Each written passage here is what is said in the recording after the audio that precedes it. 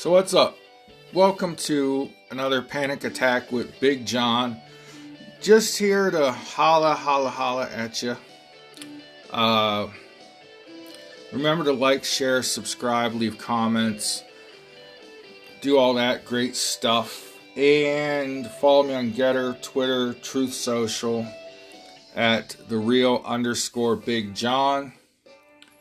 And let's see what we're getting into today. So, saw an interesting video with the Hodge twins that got me thinking about the future of the Republican Party and things that we need to address.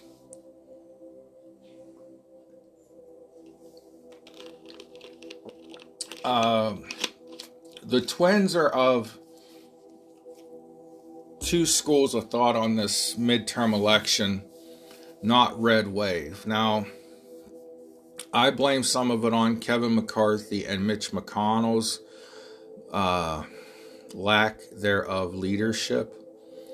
But they blame two things. One, the Republicans stuck to the abortion too much, and Democrats rode some anti-abortion, or they rode some pro-abortion waves into office. I don't know about that so much. But we need to vote early and vote often as Republicans. Get off this idea that we can only vote on election day and start working the mail-in ballots more.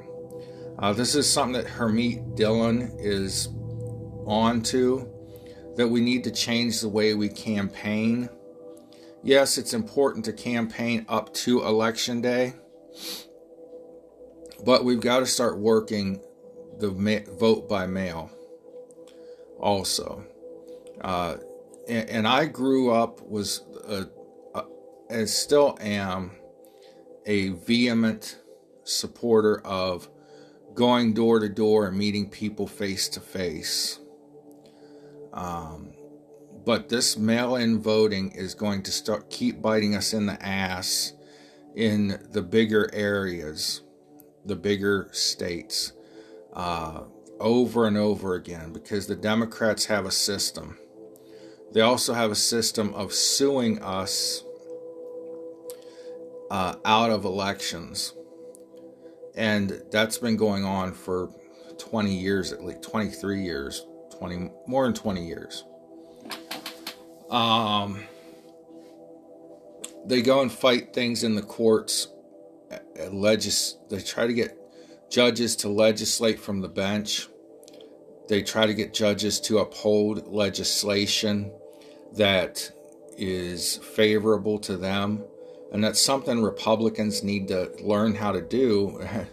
Democrats have been doing it since the early 2000s, late 90s.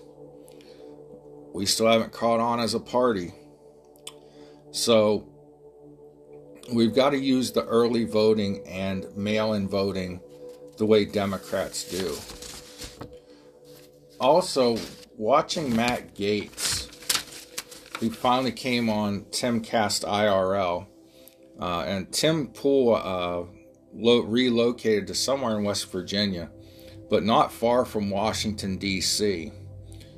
And so he finally got Matt Gaetz to come on his podcast, show, video, YouTube, whatever the hell it is. And so Gaetz was on there, and they brought up some interesting things. How the new Congress, one of their stipulations of the 20 who held out, was force Kevin McCarthy to allow this subcommittee on the weaponization of the government to go through. That's one of the reasons they held out. And I'm glad they held out. I'm glad they held out. Gaetz and his cast of 20. He also talked a little bit about how when you saw him talking with AOC and different people on the House floor, he was talking to her to say, hey, make sure your 212 Democrats don't jump to McCarthy. We need to keep this going for as many rounds as it takes for the Gang of 20 to get what they wanted. And there are more than 20 who wanted these rules in the rules package, and McCarthy's promise that certain legislation would get votes and that certain subcommittees would get formed and so on. So right now Gates says that McCarthy's living up to his word and doing what he was supposed to do. But the weaponization of the federal government, he said that, the Fed has turned its spying eyes inward, and now they're looking at regular Americans, looking at people like me, vloggers and bloggers and podcasters, looking for white supremacists, which I've been very clear, I think the white race is inferior. Okay, I'm not a white supremacist.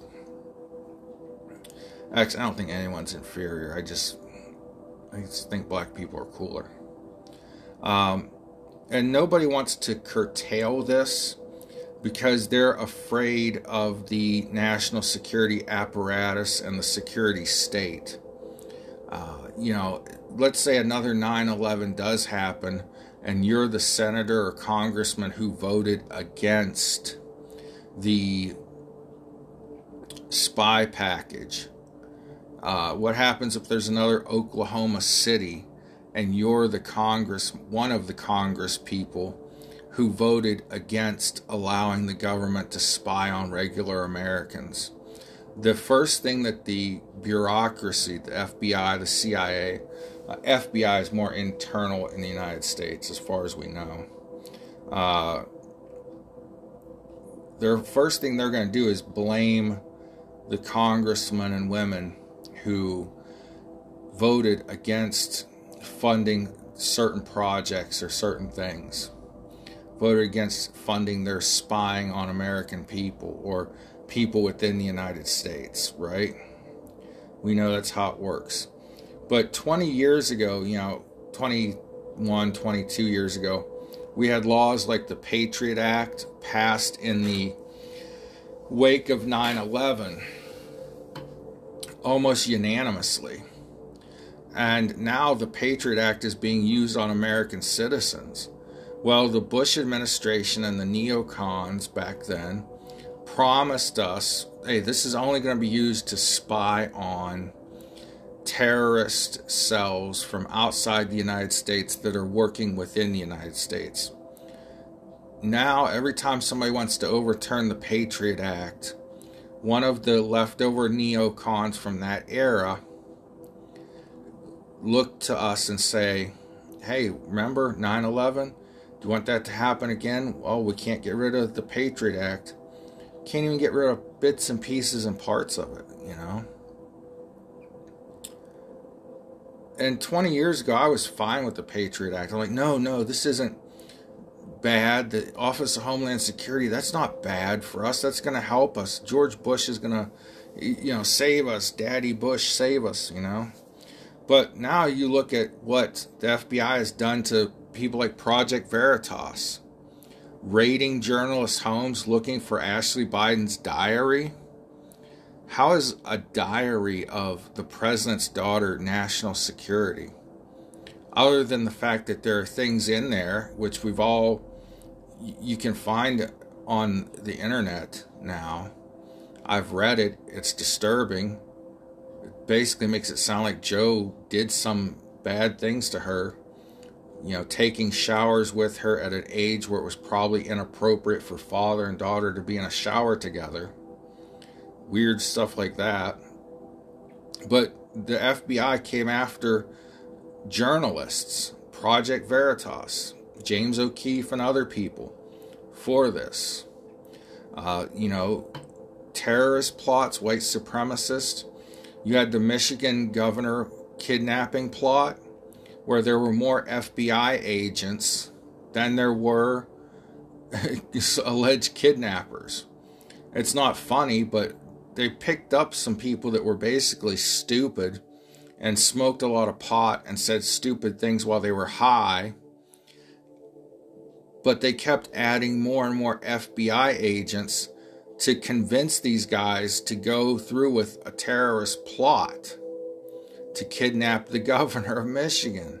And there's nothing funny about kidnapping, but there is a lot strange about more FBI agents getting into a case, pretending to be terrorists, white supremacists, white nationalists, anarchists, something.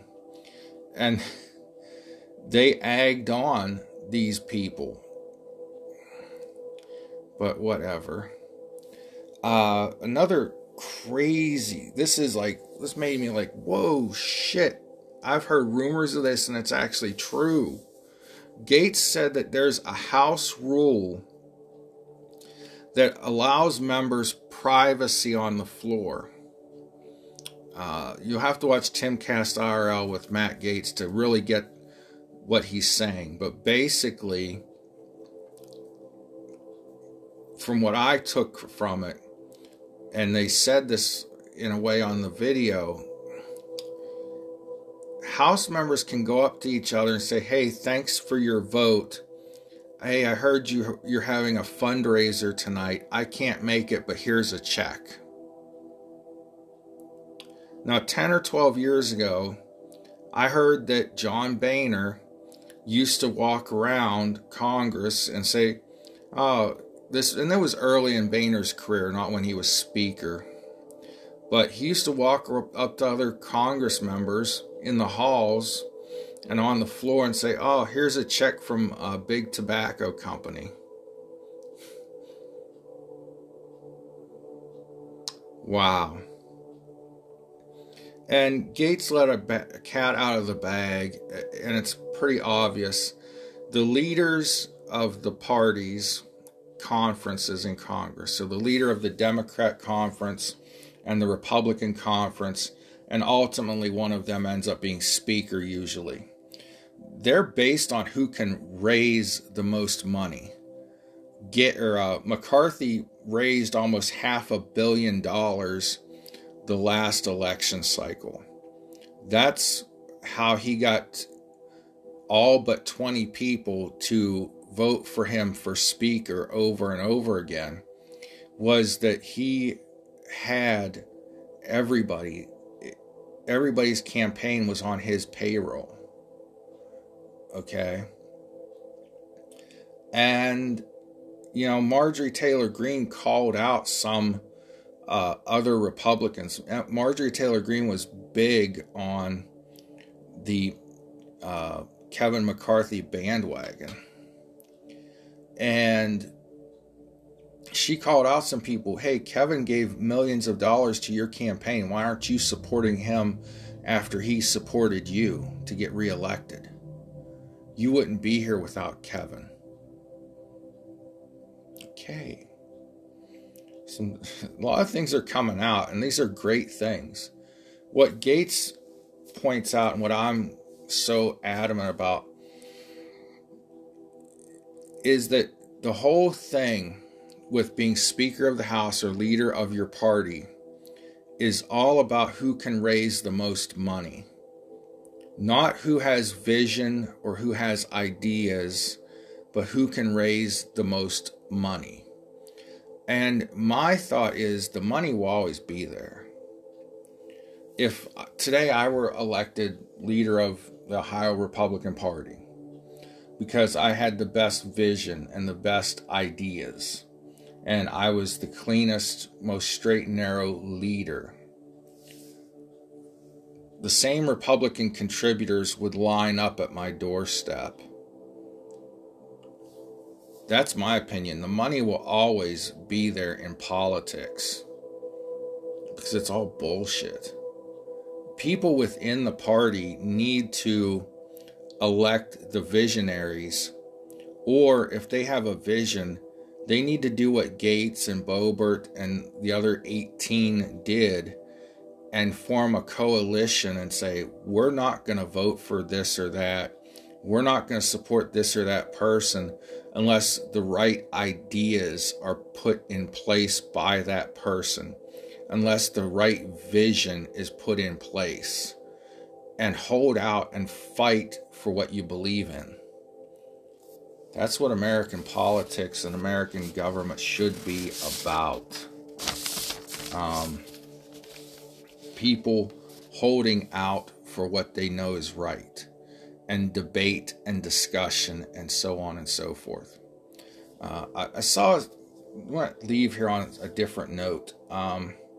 I saw something the other day and it made a lot of sense to me. And I don't know if these are really the rules of the top 1%, but they sure as hell make sense to me. And this is how you would get to a higher place in life. And a lot of successful people that I've seen, like Michael Francis, Ben from Valuetainment on YouTube, they're very successful people. But I saw this on either Instagram or the Facebook stories or whatever the hell they're called. But rules of the top 1%. Listen more. Something I'm pretty good at. But you learn more from listening than from talking. Listen more. Number 2, speak less. That makes sense. You can't listen and learn if your mouth's running. Number 3, react less. Don't be reactionary. Step back for a minute and think things through. Observe more. Goes right along with not being reactionary. Look at the situation and instead of reacting to it, observe and absorb knowledge and think for a minute about your reaction. Observe more. So, number 1, listen more. Number 2, speak less. Number 3, react less. Number 4, observe more. Sounds like pretty good rules for success to me. So thank you guys for watching, listening. Till next panic attack, this is Big John. Thank you very much. God bless you. Love somebody today. Be the reason someone feels loved.